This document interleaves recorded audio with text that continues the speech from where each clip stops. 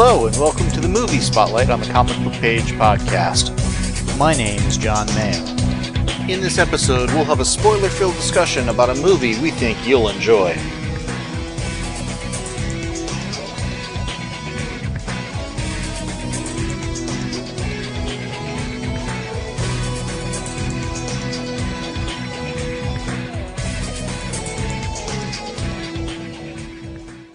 I am joined by my sister. We're going to have a spoiler-filled discussion on the Lego Batman movie that we've just watched.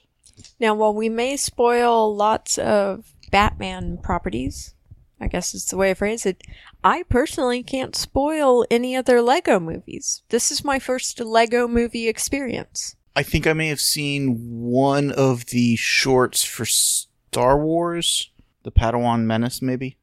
Okay. But we've got a stack over there of a lot of the other Batman, DC hero, Lego movies. Oh, I've long wanted to watch them. I mean, I'm always encouraging you, hey, let's pick it up, let's watch it. Because the commercials always look very good. They always come across as having a great sense of humor, and I always hear great things about them. Yeah, I've been hearing great things about the various Lego movies for quite some time. And because it's a Lego movie, it's not live action, it's based on toys, it's got a unique sensibility to it, and I think this movie really exemplified that pretty well. In a way that might not make sense, it reminds me of Aladdin when it came out. It came out and my godson was 5 at the time. I took him and his mom to see it, and what I loved about it was the 5-year-old found the movie hilarious. I found the movie hilarious. His mom found the movie hilarious. And yet there were times when some of the jokes were clearly aimed either at me or at his mom. And the 5-year-old would actually look at us and say, "Will you stop laughing so loud?" Yeah, what different age groups would find funny is going to be different. Because there were things in this one that were referencing the entire history of Batman. Yes.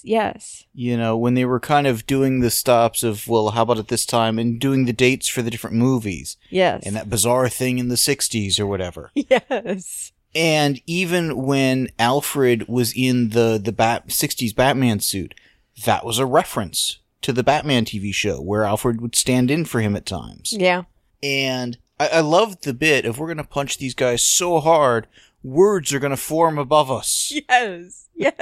And what I love about this is the Lego universe has its own sensibility centered around, in many respects, being Lego.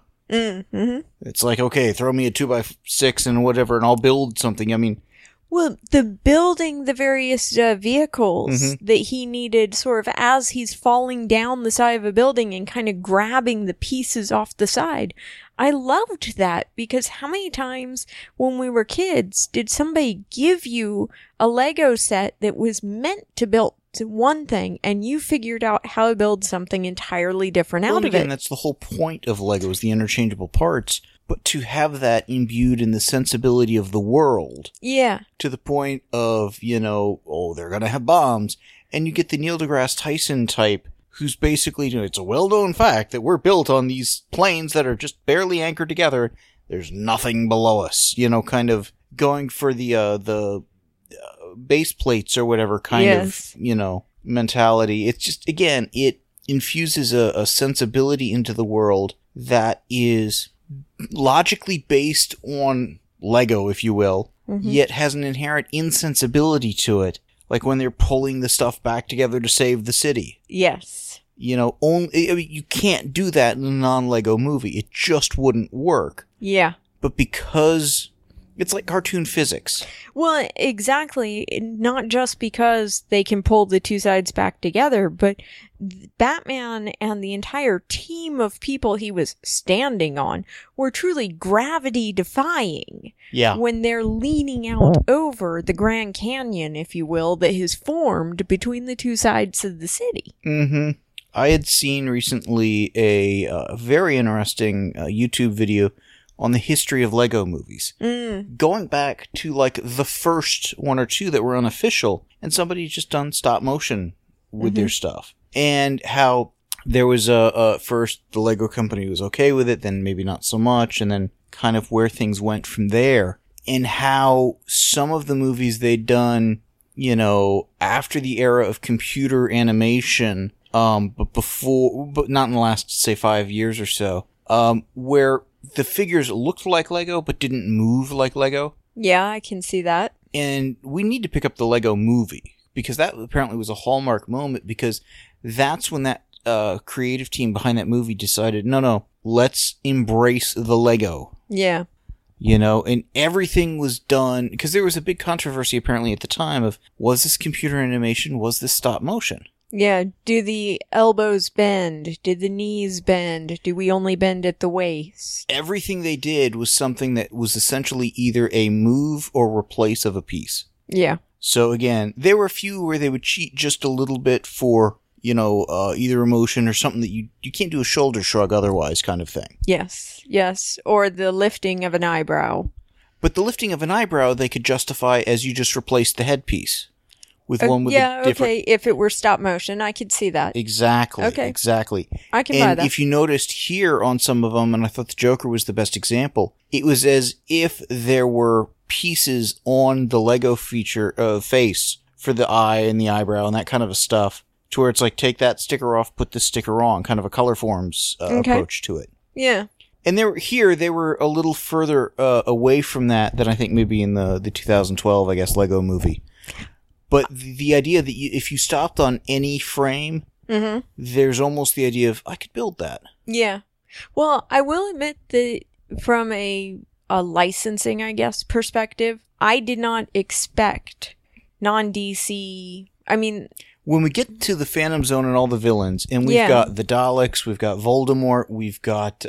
King Kong, Sauron... The Wicked Witch of the West, I think it was. Yeah. The Gremlins, just Agent Smith or whatever from The Matrix. Yeah. I think a lot of these were Warner Brother-ish properties, but I don't know that all of them were.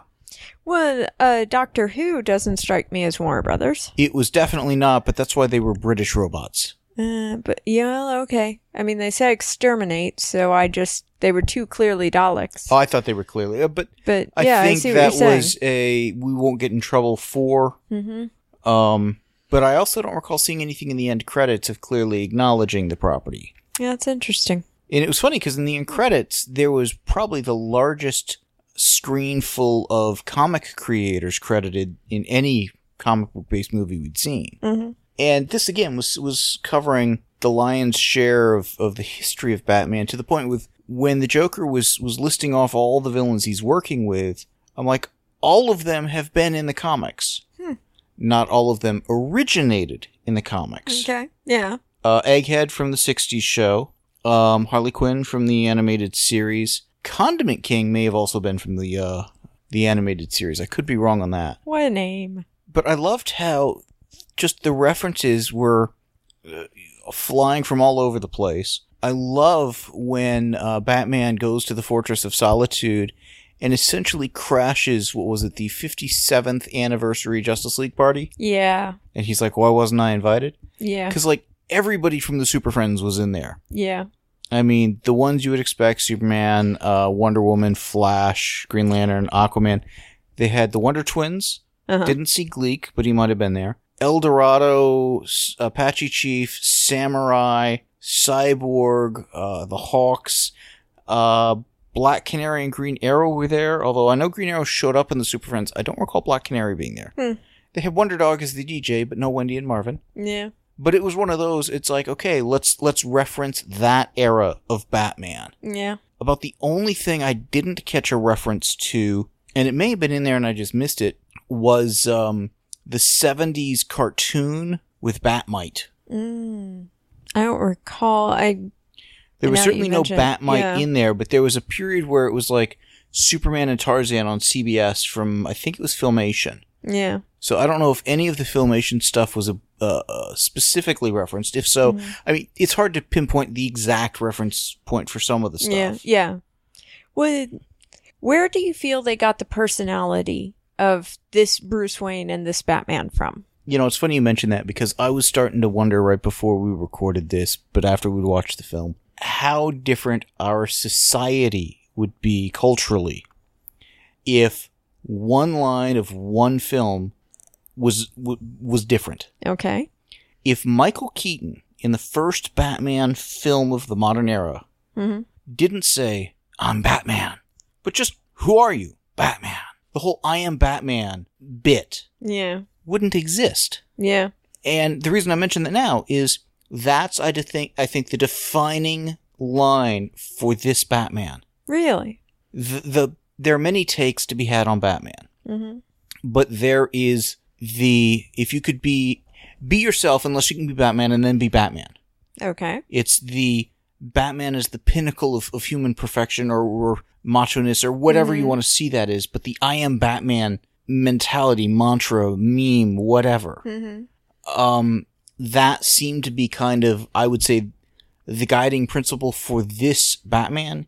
He is all things Batman could ever and should ever be and maybe not be.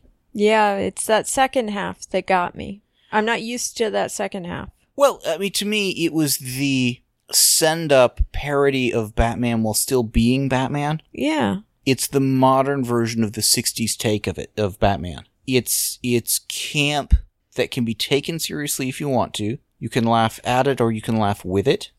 I saw nothing in what little we saw of Bruce Wayne to say he should be highly respected. Bruce Wayne isn't the character, though. True. That's my point. Well, and I get that, but even when you go to Batman, when Batman goes to visit at the orphanage, he doesn't talk to the orphans. He doesn't truly acknowledge the orphans. He throws a bunch of merchandise at them, including t-shirts that say, "I'm not Batman." He assaults them with merchandise, essentially. Yeah. But again, to me, that was the camp aspect, the mockery of Batman and the merchandising of Batman. And it's almost the Chevy Chase, "I'm Chevy Chase and you're not. I'm Batman and you're not." And that, again, that meme, that, I don't say that take on Batman, but that... To me, it felt like they were going with the selfish, spoiled child version. Oh, absolutely. And that wore thin for me. It's almost maybe a millennial Batman. Yeah. The entitled, the full of himself, can't see outside of himself. Absolutely. And they were poking fun at that. He had to grow past that to really be a hero. That's why this Batman wasn't invited to the Justice League party. That's why when he had to make an excuse to leave it, he's like, bye, and just zip lines out of there. Yeah. You know, and I really think a lot of that came out of that one line of that one movie. Interesting. And almost the mockery and clichéness of it. Because the number of times I've seen that sort of a thing poked fun at is just insane. Even to the point of in the Superhero Girls stuff, there's a clip I've seen in one or two of the commercials or whatever that has Batgirl doing that raspy, "I am Batgirl," coughs up, frog in my throat, and "Hi, I'm Batgirl," kind of, as a teenage girl would do it. Yeah. And again, poking fun at the voice, the over seriousness, that aspect of it. I mean, to me, this was clearly a comedic take on it, beyond just the Lego-ness of it. Yeah. Well, this was very much a Batman who needed to grow and improve as a person. Yeah, and it was...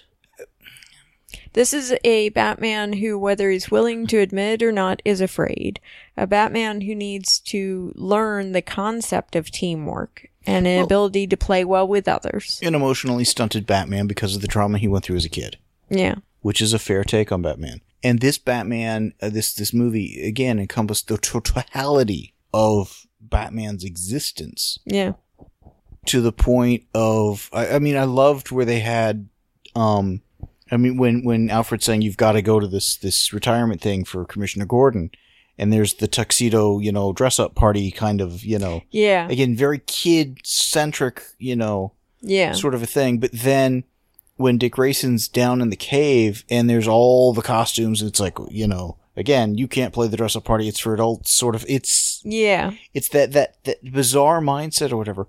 But what I loved was as the costumes would fly by, the one that Robin winds up taking or whatever. But then there is the Nightwing Batman, which is the Nightwing costume, which suits that Robin as well, because it's Dick Grayson.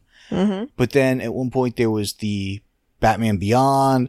There were a lot of ones that if you were to go through the 50s era of Batman, you know, kind of the rainbow color Batman type stuff, that it was abundantly clear that these creators were fans of not just a particular take of Batman, but knew the history of the character, knew the things that would be fun little Easter eggs to toss in, and didn't reject any aspect of Batman, but embraced the totality of it and the inherent contradictions of it. Yeah. You know, how he can be this dark, brooding loner, but he has a family.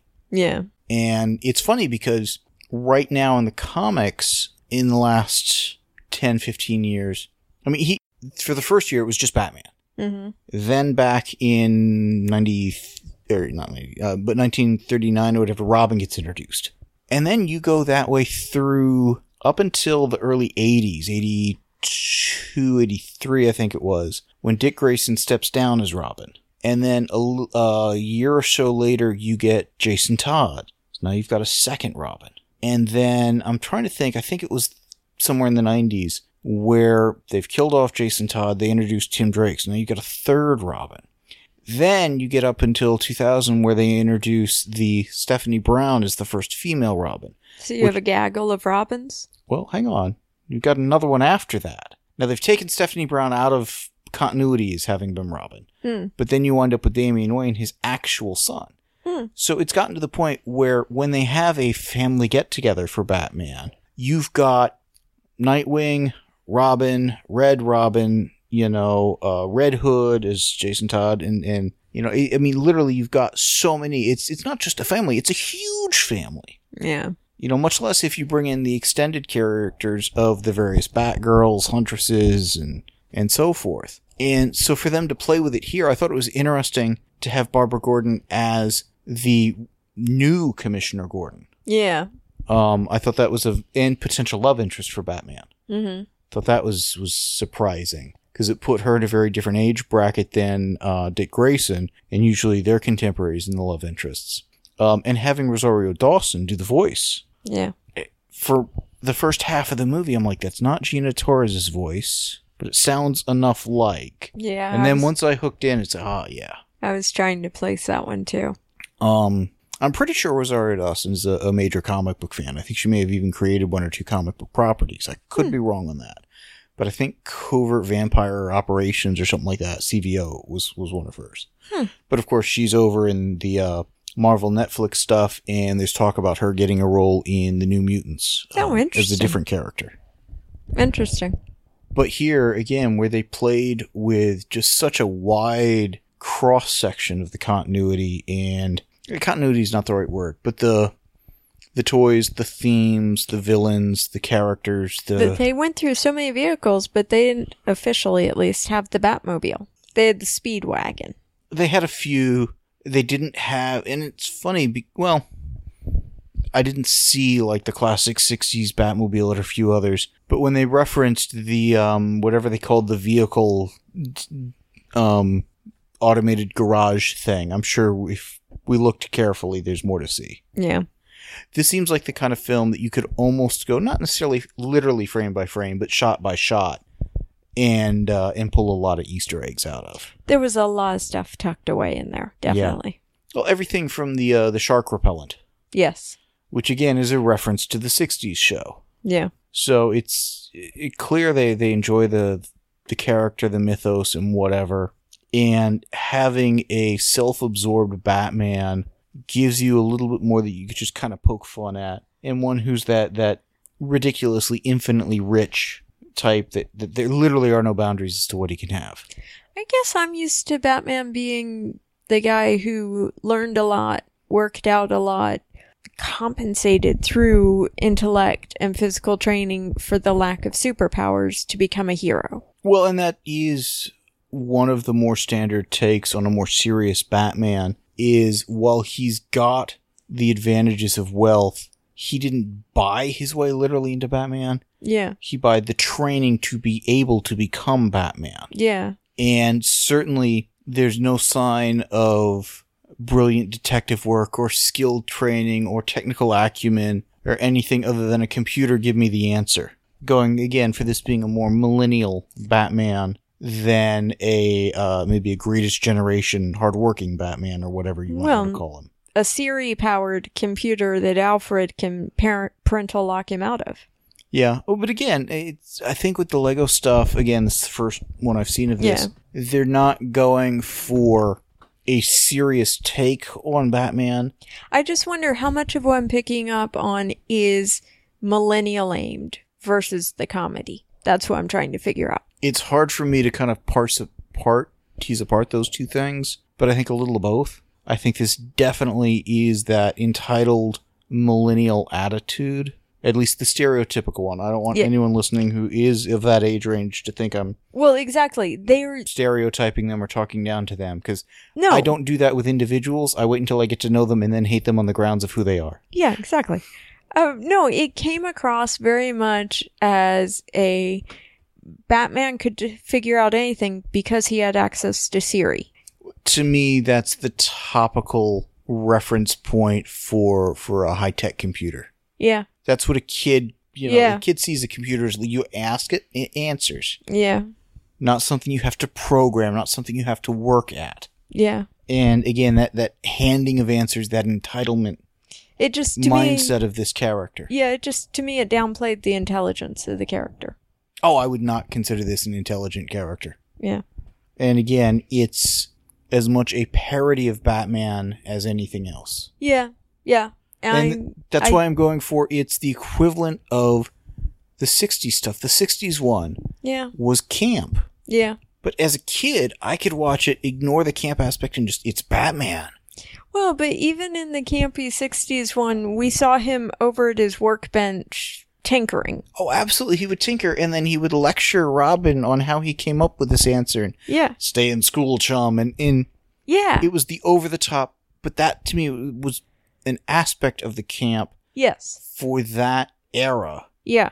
And what we're seeing is the modern sensibility and stereotypes applied to it. And there's nothing right or wrong about that. It's just different styles. But I think this Batman plays well in the Lego universe because it's not like it's trying to be real. It's very much trying to not be real. True. And, I mean, the movie was hilarious. Have you ever seen any of the Batman, the Brave and the Bold cartoon? Only one. Music Meister, I bet, yeah. At some point, we should go through a few of those episodes, and maybe the listeners would have recommendations. If we do that, one of the ones we have to go through is one of the ones with Aquaman. Okay. Because Diedrich Balder, who was on the Drew Carey show, and is a stand-up comedian, whatever, funny guy, he played the voice of Batman in Batman the Brave and the Bold cartoon. It lasted 3 seasons. And it was something that was very cartoonish looking and had almost a 50s stylized sensibility to it, particularly with the Joker and a few others. But it was a Batman that was serious, but there was also a wackiness to the universe. Mm. And the take they did with Aquaman there is he was this larger-than-life, underwater sea king, very much a King Arthur-ish type, but everything was outrageous. Everything was overblown. He would have the tale of this, that, and the other. It was bombastic. It was sensationalistic. It was self-aggrandizing. Yeah. And it was a caricature of Aquaman, but one that worked amazingly well, even though it's not the Aquaman I would see in the comics or want to see in the comics. Yeah. Likewise, this is a Batman I wouldn't want to see in the comics, but is a fun take on it and allows them to just play with the, what if you take the concept of Batman and crank it up to about 12 or 13? Mm-hmm. Well, I enjoyed the Phantom Zone in terms of we send a guy we know to be a bad guy there, and kind of we get this is your life proof he's a bad guy. Which is funny because I think that wasn't intended as a reference on, what was the there was a movie that was done where when you die, you were sent to purgatory and pretty much put on trial for your life. Mm. And there was I forget which comic was in the lead role there. And there was but basically, he was put on trial and it was, am I going to go up? Am I going to go down? Whereas, and you would do that kind of during the day at this like resort sort of area in Purgatory. Mm-hmm. And somebody he had befriended there, she was going through the same thing, and he was like, geez, it's so rough going through this. She's like, oh, for us, it's like old Homeswick. It's great because she had a better life. It was reminiscing, Yeah. And it comes down to the way they did the Phantom Zone and the brick. And I loved how it's a standard 2x4 Lego brick with the little translucent color as the lights that would flip out Yeah. and get replaced or whatever. Just it was funny. Mm-hmm. Very simple, almost 60s computer blinking light kind of approach to it. Yeah. But again, like you said, that replay of your life, are you good, are you bad, and the computer there getting to Batman, and it's like, well, you're not a bad guy, but you got some issues. Yeah. Yeah. Well, and the fact that when he was there, kind of being forced to face what someone truly outside his life saw when looking at his life to see, are you good or are you bad in how you deal with others? And showing him, look, this is what someone on the outside sees. And he saw it, and it was kind of a, wait, my goal is to be a good person. That is not the person I mean to be. That's not the person I intend to be. I can try. I can be better. I didn't have quite the same read on the scene. I don't think that Batman thought he was a better person. I literally think he just hadn't thought about it at all. I thought he was capable of better. I thought it had never occurred to him how others in those scenes had felt. Yes, no, this gave him the distance to separate his perception from his vantage point, I guess. Mm-hmm. Step outside of himself enough to see, just frankly, how rude he was to, like, Alfred and a few others. Yeah. Well, what's the old joke? Did you actually stop and listen to yourself? Yeah. Well, and there was aspects of the movie where, while it was high comedy in some places, there was a lot of pathos and tugging at the heartstrings, emotional moments here and there. Mm-hmm. And there was enough of those where I was surprised just how much they had put in this movie. Yeah. It covered a lot of ground in terms of the characters introduced, the plot points, etc. But the emotional highs and lows. Yeah. It wasn't just, let's have a laugh every few seconds, every minute or whatever, and one-liner, oh, visual joke, sight gag, okay, let's go for the next. Yeah. And I appreciated that. I expected a little bit more of that, and granted, it's not the most complex, treat others better kind of storyline, other movies have more sophisticated character arcs. Mm-hmm. They have more sophisticated characters. Yeah. But this is a movie aimed for an all-ages audience, which means it's got to be accessible to that younger crowd. It's got, having a message targeting the younger crowd's not a bad thing. Well, but it had something for older viewers. I guess the thing is, when I watch a movie that's aimed at all ages and they're hoping kids will get addicted and won't watch it again and again, I hope the movie has some good role models and has at least one decent moral message, like the importance of teamwork or something like that, so that the I think kids it certainly had that. It had the good message, but I wonder about the role models. I just don't think it was Batman. And that's where I'm disappointed, I guess. I wanted him to be a better role model. He was the lead and the one who needed to grow. Yeah. There's aspects of him that could be the role model, but really, Barbara Gordon or Alfred would be the two. I guess I was looking to Batman to be the role model to Robin. As was Robin, as was Alfred, and they were a little disappointed. Yeah. But if you go for the totality of the movie, and he did by make the strides. end, he got there. Yeah. Yeah. So I would argue that's almost the better role model than the one who starts there. True. Shows you can grow, shows you can change, but you got to work at it. You got to realize you need to. Yeah. I'm looking forward, because like I said, we've got a bunch of these other ones that have the Justice League and stuff like that in it. Looking forward to watching those. I don't know if they're going to be as comedic as this or not, or if it's literally kind of the same Lego Batman or not. My understanding is all the Lego movies are supposed to be really funny, which is why I wanted to watch it. No, and I knew that, and Sam had said great things about this. Yeah. And I was looking forward to this one as a result. And I think he was totally on the mark. It was a great film. It had some really laugh out loud moments. It had fun with the property, and I never once felt the least bit like they were making fun of me as a fan of Batman Yeah. or as a comic book reader or anything of the sort. Yeah. So we were all laughing together with the property, not it poking fun at me. Yeah. But what I'm not sure of is if there's any semblance of continuity or whatnot between the different ones. Mm. So if the direct-to-video ones with Batman and the Justice League, are they more serious? Are they this Batman? Should they be? I don't know what answer I'd like on that, to be honest. Yeah, it's a good point. I don't know. So at some point we'll go through those. Yeah.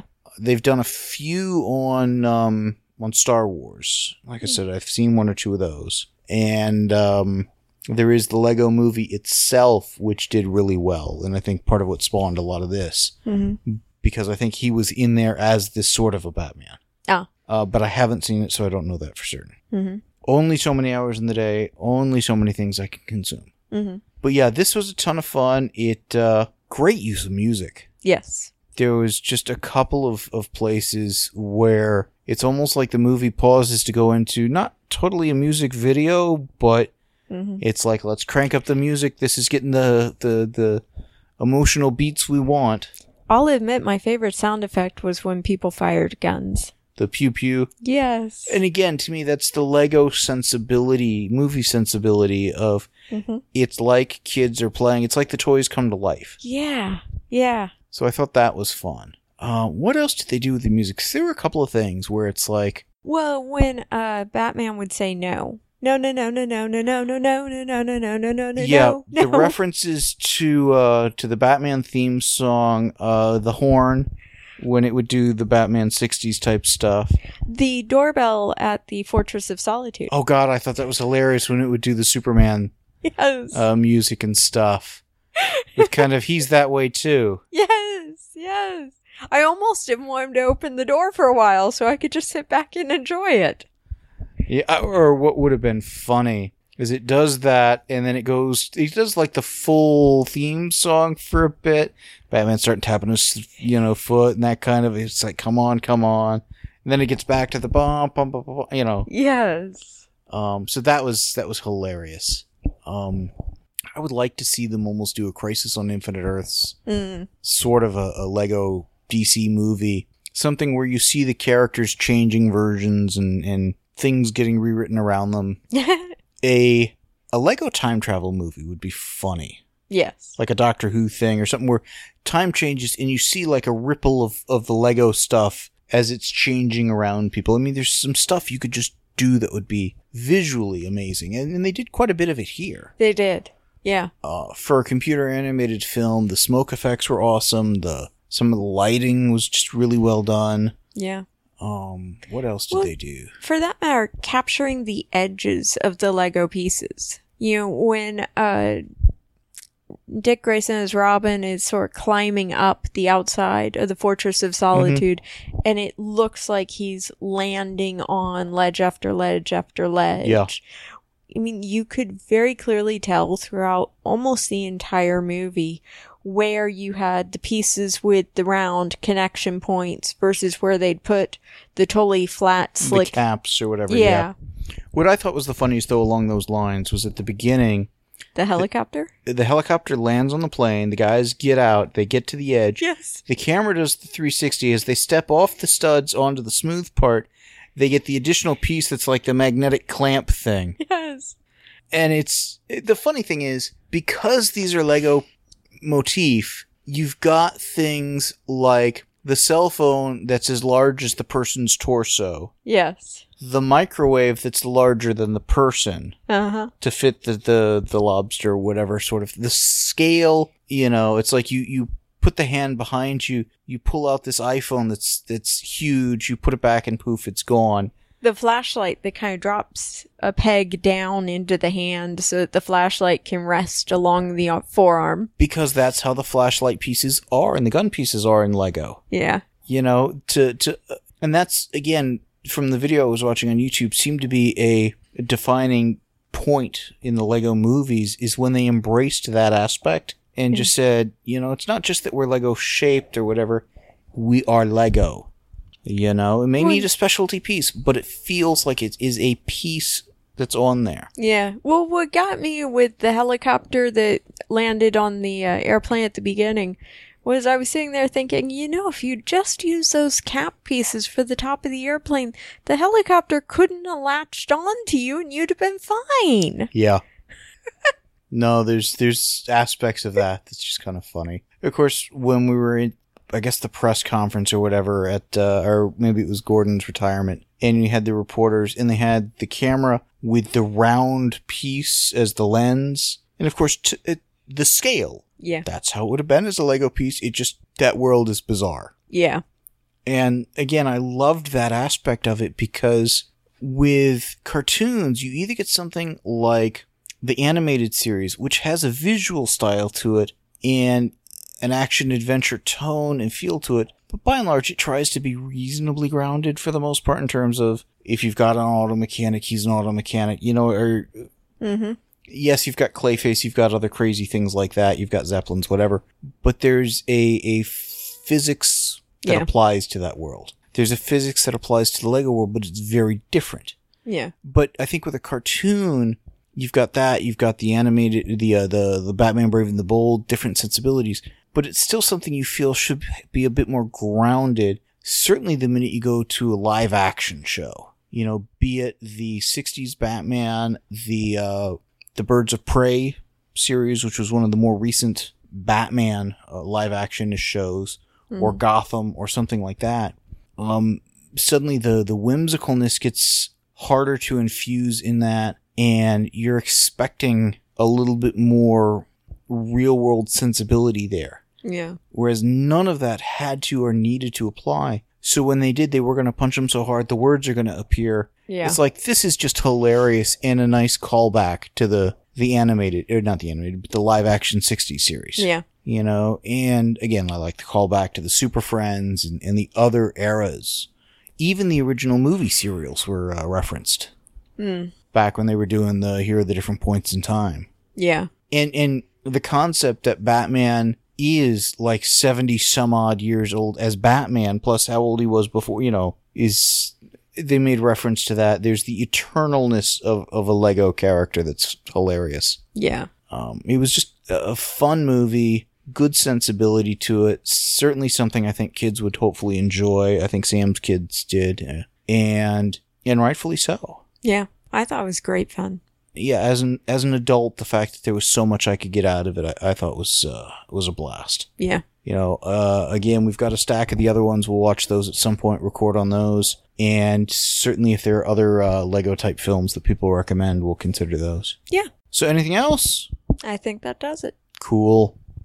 The show notes and forum for this podcast can be found at www.comicbookpage.com under the podcast and forum sections of the website. Please email us at theguys@comicbookpage.com and let us know what you think of what was discussed in this episode. Thanks for listening.